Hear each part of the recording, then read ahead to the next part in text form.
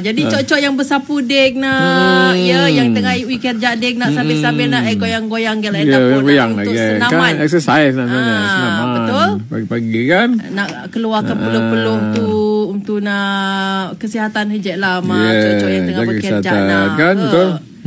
Jadi elok yang rasa yang paling mudah lah kalau senaman paling senang sekali paling senang senaman ringan lah, ringkas lah. Betul. Kan kalau boleh ialah kalau mau grup adalah zumba ke nak kena aling-aling kalau mau grup lah. Kalau tak grup tak pergi apa boleh sebenarnya, boleh betul, tapi kena mau grup lah. Kalau ada diri tak kena lah zumba diri lah. Tapi kalau jeng dari tak apa, boleh je, boleh okey, boleh kalau berjoget dari kalau jeng. Sebab saya tak ngene nak untuk nak senaman diri sendiri lah senakan. Betul.